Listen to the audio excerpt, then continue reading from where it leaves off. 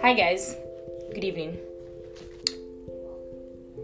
You're welcome to another episode of The View. I mean your one and only host, Benis Richards. You already know who it is. So today we're talking about something very interesting, captivating, relatable too. We'll be talking about emotional stress and coping mechanisms. Now, let me just give you guys this small gist. Before I chose this topic here, I had two in mind. I picked this. So as at Tuesday, I had like a lot to write. I was writing. The flow, everything was just coming. Then I had to like leave it for a while and sort out myself, do some other things. That on Thursday, I'll come back to it. Coming back to it on Thursday, I was blank. Like nothing was coming to my head. I made reference to books, but I still didn't know how to like put the sentence. I'm like, Jesus Christ, don't do this. I called like a few people. I called my mom. I was ranting, and she was like, just relax, you can do it. She gave me tips and all of that, merged them, and now we're here. So talking about emotional stress and coping mechanisms. Now at this stage and age that we're in, the urge to like become accomplished, to make sure that whatever we do in life aligns with God's will for us, whichever means, trying to, do everything, make money, be somebody respectable, somebody of worth, and all of that. The world is moving like really, really, really, really fast, and we're trying to keep up with this pace so we don't get left behind, or we're not behind.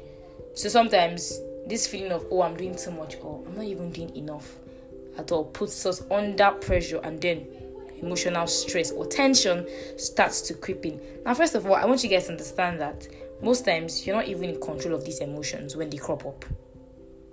Especially when you're under stress, you don't have, or probably you do, probably 10 or 20%. And emotional stress or being under emotional stress is not gender-based. For those guys and alpha males that feel like, I'm a man, I can't break down, I need to be strong. There are some times that you actually break down. There are times that you feel vulnerable. It doesn't make you less of a man. It doesn't make you less of a big boy, or whatever you call yourself. It can happen to anyone. It can be caused by anything. Now, it's not only the feeling of being accomplished or not being accomplished that makes or brings emotional stress. Sometimes the feeling of loneliness. When I'm saying loneliness, I'm not talking about boyfriend and girlfriend loneliness. You don't have a boo or you don't have a babe. No. Loneliness in the sense that sometimes you might know a whole lot of people, like know this. You have on your contact list hundreds of people viewing your status, replying every day. But when you are not yourself, when you are sad, when you are anxious, you're scared, then you just realize you really don't have anybody that you can talk to or cry to or rant to and all of that thing, yeah? Now, no matter how great your life may be, no matter how you feel like, you've got things, you eventually deal with disappointments, setbacks, failures, trauma, just name it. We all have to face difficult situations in life, and we need to come up with effective ways to deal with these things and bounce back from them. Because if you don't bounce back, there's no way you're going to like proceed and succeed in life. You get what I mean? So this is where coping mechanisms come in. But before I talk about coping mechanisms, let me just tell you what emotional stress is. Now, it has to do with feeling anxious, having mood swings, your moods are scattered all over the place. It's the feeling of psychological strain and uneasiness that sometimes are caused by situations of danger. Probably you feel threatened by somebody, or sometimes you lose your personal security. When I say you lose your personal security, that means you don't even feel safe. You don't even feel safe within yourself. Also, internal conflicts. That's like a fight between you and your inner man, your third eye, or whatever anybody will call it. Loss of self-esteem can also make you under stress or tension, whatever you call it. So, now we come to coping mechanisms. Now, coping mechanisms are strategies or, things that we adapt to that we can rely on to manage our stress. We can't completely get rid of stress. You can't completely eradicate stress. So this is where coping mechanisms come in. There are different tools or different things that you can do to like ease tension, ease stress, and all of that. Now sometimes there are other things too that cause emotional stress.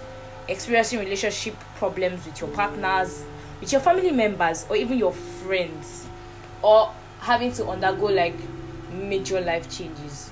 Probably your parents separating, or you're moving from one environment to the other, or as a married person you're having a child. All of those things, no matter how insignificant they are, can cause emotional stress. Now, coping mechanisms are strategies that we can rely on to manage our stress. Sometimes they are intentional, and sometimes some people don't even realize that they even make use of coping mechanisms. Now, the thing is, even if some people know they have coping mechanisms, I've come to understand that most people use negative habits, toxic behaviors, toxic characters to, ease stress. I'm going to be listing some of those. What do you call them now? Negative, isolating from people. That is not even a way to ease stress, if you ask me. It is not.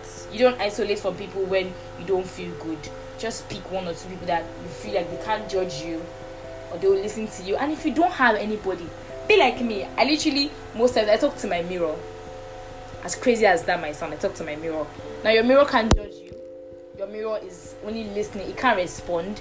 It can't give you these facial expressions that will make you feel uncomfortable when you're talking. And you can literally express yourself in whatever way. You don't have to think of, how do I construct the sentence and whatnot. That aside. Now, I know I said I want to talk about coping mechanisms, but these things are coming to my head. So let me give you the signs that you know that, you're suffering emotionally. Right? Number 1, personality change. You're changing personality.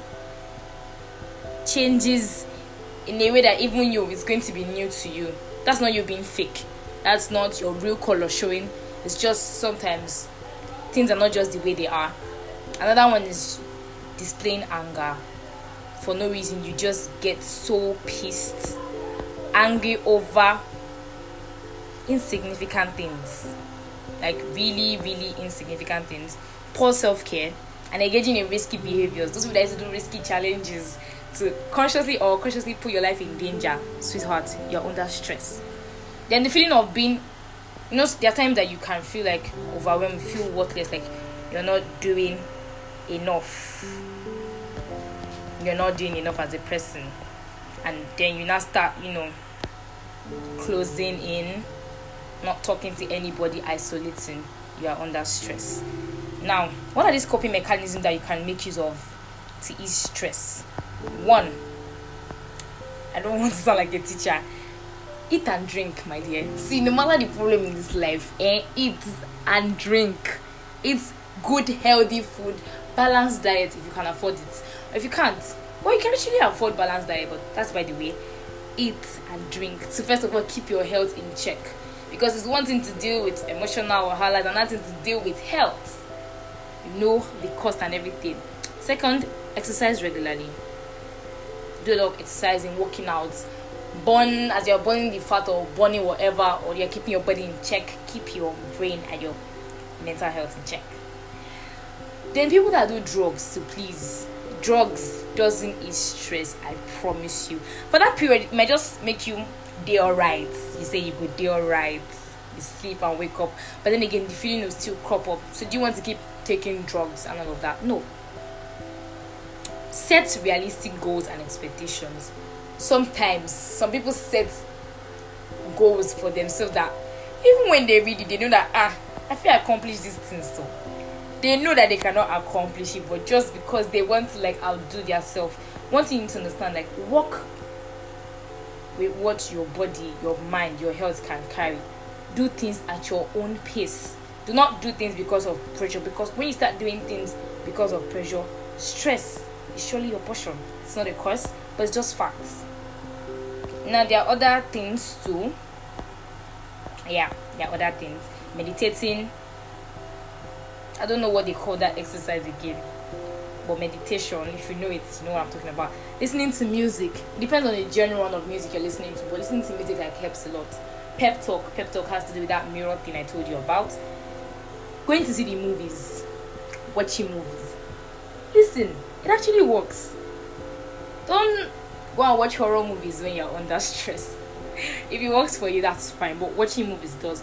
Reading anything, reading novels, inspirational books, all of that. Stretch your body. Try not to be in one position or in one environment when you're under stress. Walk. You don't have to literally go out and chill with the big boys to be okay. You can just walk around, take a stroll, change your environment, try to communicate with the sky. I call it communication with the sky. Staying at the sky for like a long period of time makes you feel at ease with yourself. I don't know if you get what I mean, but yes, it does. So I'm not going to make this thing so long. If you have any questions, any contributions, please send them to my WhatsApp DM. The number is 08066274235. I'm waiting for your questions, for your answers, for your contributions. Thank you guys so much. Bye.